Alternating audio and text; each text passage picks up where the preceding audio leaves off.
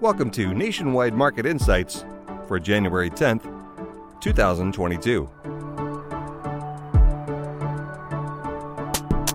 In today's episode, Nationwide's Deputy Chief Economist, Bryan Jordan, provides highlights and perspective of the Nationwide Market Insights quarterly report for the beginning of Q1 2022. To view the quarterly report while you listen to this podcast, visit nationwidefinancial.com/economics. And now, here's Bryan Jordan. Hello, everyone, and welcome to our review of the first quarter 2022 Nationwide Market Insights deck. As always, we have themes running throughout Nationwide Market Insights. This quarter is no different, and we didn't have to look far for themes this time around. Just before we went to press, the Federal Reserve indicated that it was likely to raise rates in 2022, bumped up its forecast for rate hikes in 2022. So along with higher inflation, which has been a theme in recent quarters, Fed tightening, higher short-term interest rates is a major theme in this quarter's deck. So I'll start this quarter on page 8. I'm just going to hit the highlights as we walk through the first quarter edition. I'll start on page 8. Here we have a chart on the changes in the S&P 500 prior to Fed tightening cycles. Again, it does look like we're now in the countdown to the first rate hike of the next FOMC tightening cycle, given what the Fed told us in December of 2021. And here on page 8, we can see that the Fed is typically tightening into a healthy equity market environment. On average, the S&P 500 has gone up by 16.1% in the year prior to the first rate hike of the cycle. That's obviously a very healthy gain. And there are two stories at work here. Number one, the Fed is tightening into a healthy economic environment. And so that means in almost all cases, a healthy market environment as well. But perhaps the biggest takeaway here is that the Fed doesn't want to rock the boat when the market environment is more uncertain. In fact, we've never seen the Fed tighten, at least not in the modern era over the last 50 years or so. We've never seen the Fed tighten or begin a tightening cycle when the market has been down on a year-over-year basis. Now, we did have a more modest increase in the S&P into the last cycle. The index was up by 5.1% in the year before the first rate hike in 2015. And we'll talk about some reasons for that a little bit later in the podcast. But in general, we see fairly robust increases before the Fed tightens. I'll move from there on to page 9. So the market does well prior to Fed tightening. What does the market do when the Fed actually is tightening, when we're in the tightening cycle, when rates are actually rising? Here we see much more modest increases. On an annualized average basis, the S&P 500 goes up by 3.4% when the Fed is actively raising short-term interest rates. And you can see from this chart that we've never had a double-digit annualized increase during a Fed tightening cycle. Higher interest rates obviously mean tighter financial conditions. Tighter financial conditions weigh on economic growth. Weaker economic growth, in turn, means softer corporate profit growth. And so as a result, we see softer increases in stock prices. But you also see from this chart that, at least in recent history, we haven't had outright declines in the S&P during Fed tightening cycles. In fact, the last time the index declined during an FOMC tightening cycle was back in the early 1970s. And a big reason for this is the Fed doesn't tighten during recessions. The Fed is tightening in a generally healthy economic environment, or tightening into a healthy economic environment while the economy is growing. The last time we had a Fed tightening move in a recession was back in the early 1980s. And so the market is still rising. Earnings are still rising during these periods. Those increases are more muted, however, as the economy is slowing and the outlook as interest rates move up is dimming. So I'll turn from here to page 11. And here we have a chart on sector performance during Fed tightening cycles. And here we have a bit of a counterintuitive result. We're looking at changes in the S&P 500 sectors, annualized changes during Fed tightening cycles, average annualized changes during Fed tightening cycles. And you can see that the information technology sector really sticks out to the upside, by far the big winner in recent decades during Fed tightening cycles. And again, this is counterintuitive, and we're seeing this play out in the market very recently here as long-term interest rates have increased, driven to a large degree by the prospect of higher short-term interest rates. Tech has been a big loser in recent weeks as we record this here in early January. Theoretically, technology stocks are highly interest rate sensitive, especially long-term interest rate sensitive. Technology cash flows are longer term in nature. Expected cash flows are longer term in nature. So these stocks tend to be more sensitive to longer term interest rates, which historically rise during Fed tightening cycles at about half the pace of the Fed funds target.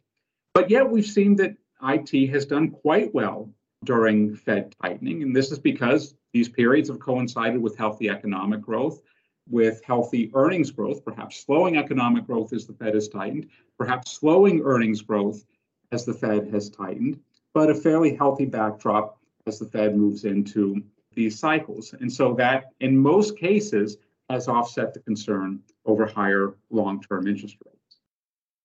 So I'll turn now to page 13, and this is a theme that we've had in prior editions of NMI. We brought back this quarter, the theme of underperformance outside of the US. Many major equity markets around the world have substantially underperformed the S&P 500 in recent years. Here we look at some of the larger markets and some of the bigger underperformances since the end of the 2007 to 2009 bear market. And you can see some major shortfalls relative to the US. The Greek market, for example, has underperformed the S&P 500 by more than 600 percentage points since 2009. These aren't basis points, these are percentage points. Turkey has underperformed the US by more than 500 percentage points. And it's not just emerging markets. Italy, the UK, Austria, France have all underperformed by more than 400 percentage points since 2009. Now, it could be argued and should be argued that the US policy response to the last two downturns has been more aggressive than policy responses outside of the US.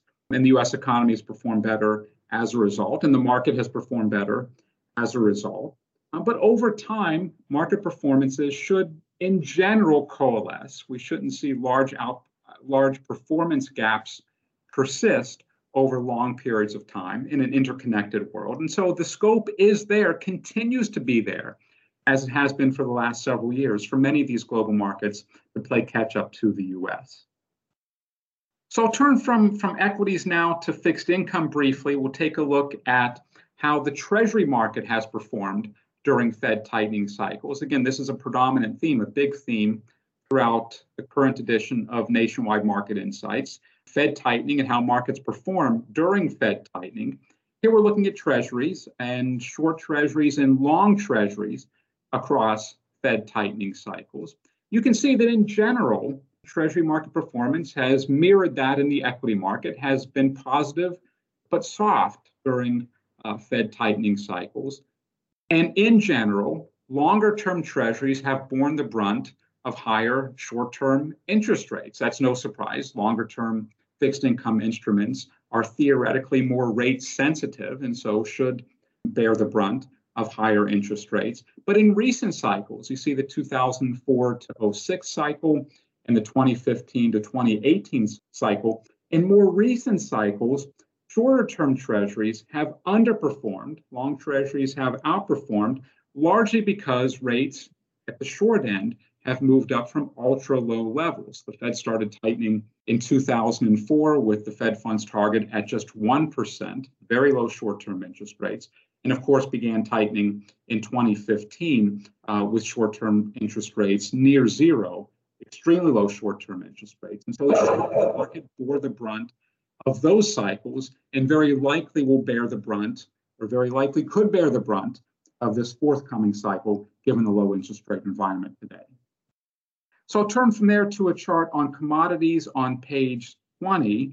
This is a chart we had in last quarter as well, but a very important chart given the ongoing rise in commodity prices and the influence on inflation more generally. Here we're looking at annualized total returns in the stock market, in the bond market, in the housing market, and in commodities over the last quarter century. And of course, the point we're making here is that commodities are unchanged or largely unchanged over the long term, while stocks tend to rise at very healthy rates over long periods of time, and bonds and home prices tend to rise at mid-single digit rates over long periods of time.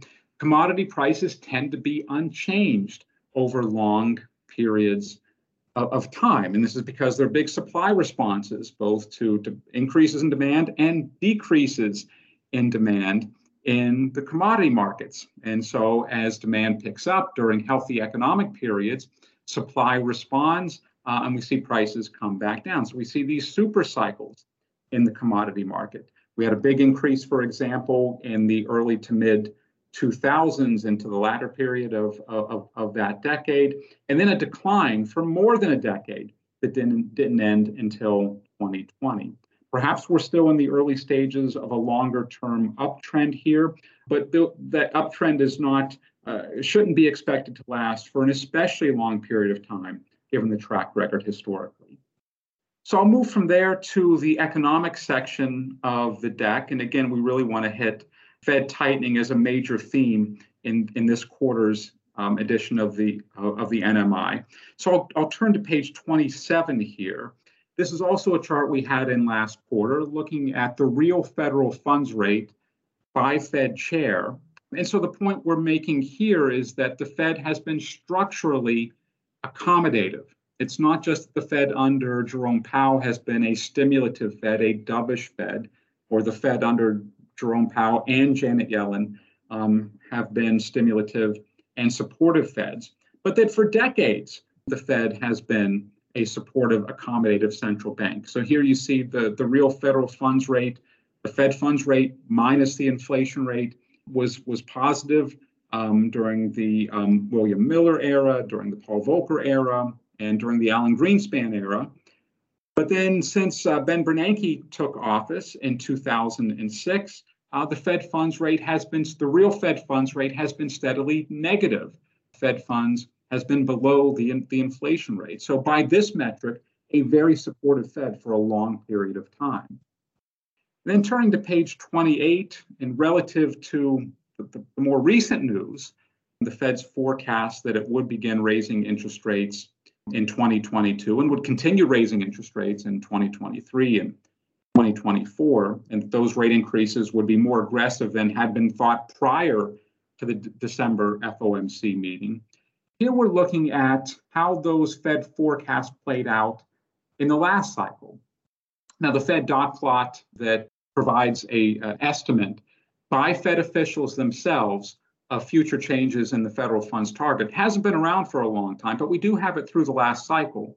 And we can see that when the Fed launched that last rate hike cycle in 2015, it was a much slower liftoff, a much more modest liftoff than the Fed itself had been projecting.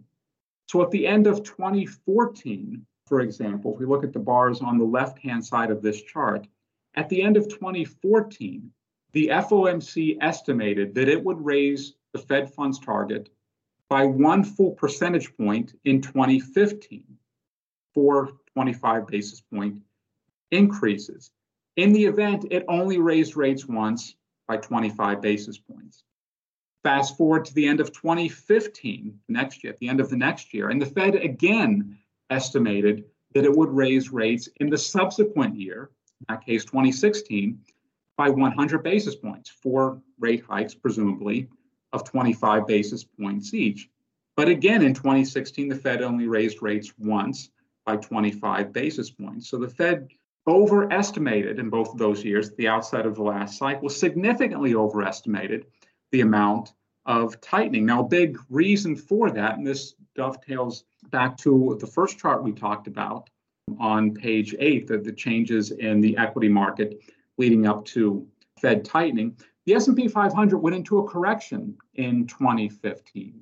And it was only when the market began moving higher in the latter stages of that year and looked like it was coming out of the correction that the Fed felt comfortable to tightening. So we got the one tightening at the end of 2015. The market then relapsed in early 2016. We didn't end the correction until February of 2016, and that influenced a go slow approach in 2016 as well. The Fed raised rates one time at the end of that year. We had a few soft patches in the economy at that time as well. And so the lesson here is that unforeseen developments in the economy or in the financial markets could keep the Fed on hold for longer than the Fed itself currently anticipates, or could temper what the Fed itself anticipates in terms of the magnitude of rate hikes. 2019 was another great example. The Fed had picked up the pace of tightening in 2018. You can see 1 full percentage point in tightening in 2018.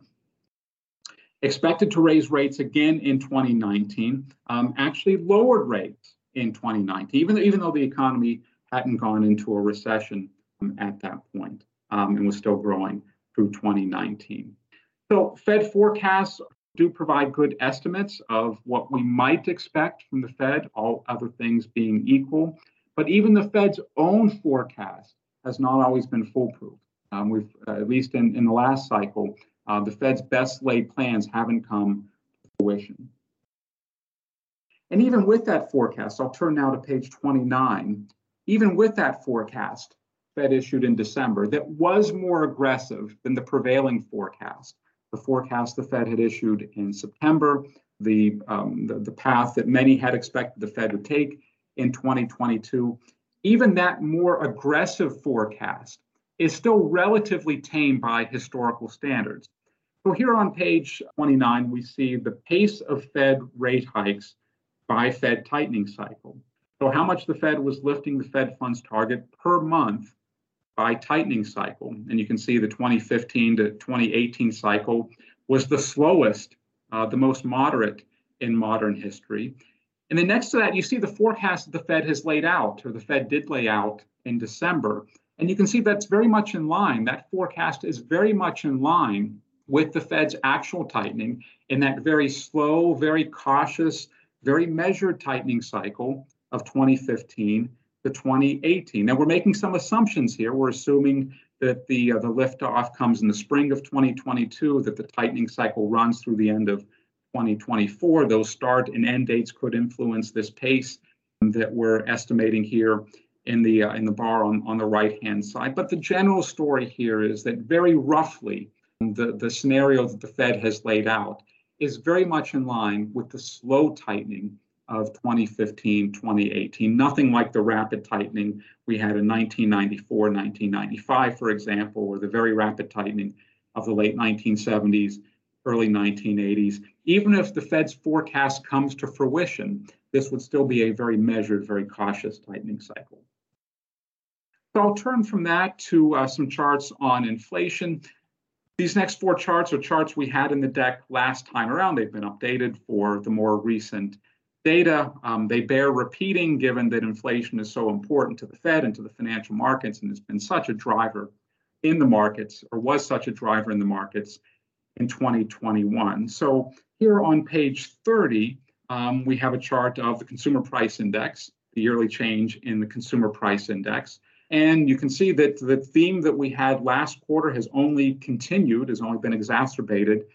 In the last 3 months, the inflation rate has continued to climb. Now it's 6.8% as we record this podcast, the highest since 1982. But if we turn to page 31, we can see that even though the inflation rate has broadened in recent months, there is still a large gap between that headline inflation rate and the median change within the consumer price index, the median change among the CPI components. So the headline inflation rate is 6.8%. The median CPI is rising by 3.5%. Now, it's still a fairly big pickup. That median rate entered 2021 at just 2.2%. So a pretty substantial pickup, a pretty substantial broadening in inflation in 2021 that does suggest that there are risks that this story could continue for some time in 2022. But at the same time, a fairly large spread between headline inflation and median inflation, or the median change within the consumer price index. And this would suggest that outliers are still to a significant degree driving that inflation rate higher. Categories like used cars, news cars, and of course energy in recent months, driving that inflation rate close to 7%. Page 32, we look at the median changes historically in the inflation rate across the business cycle.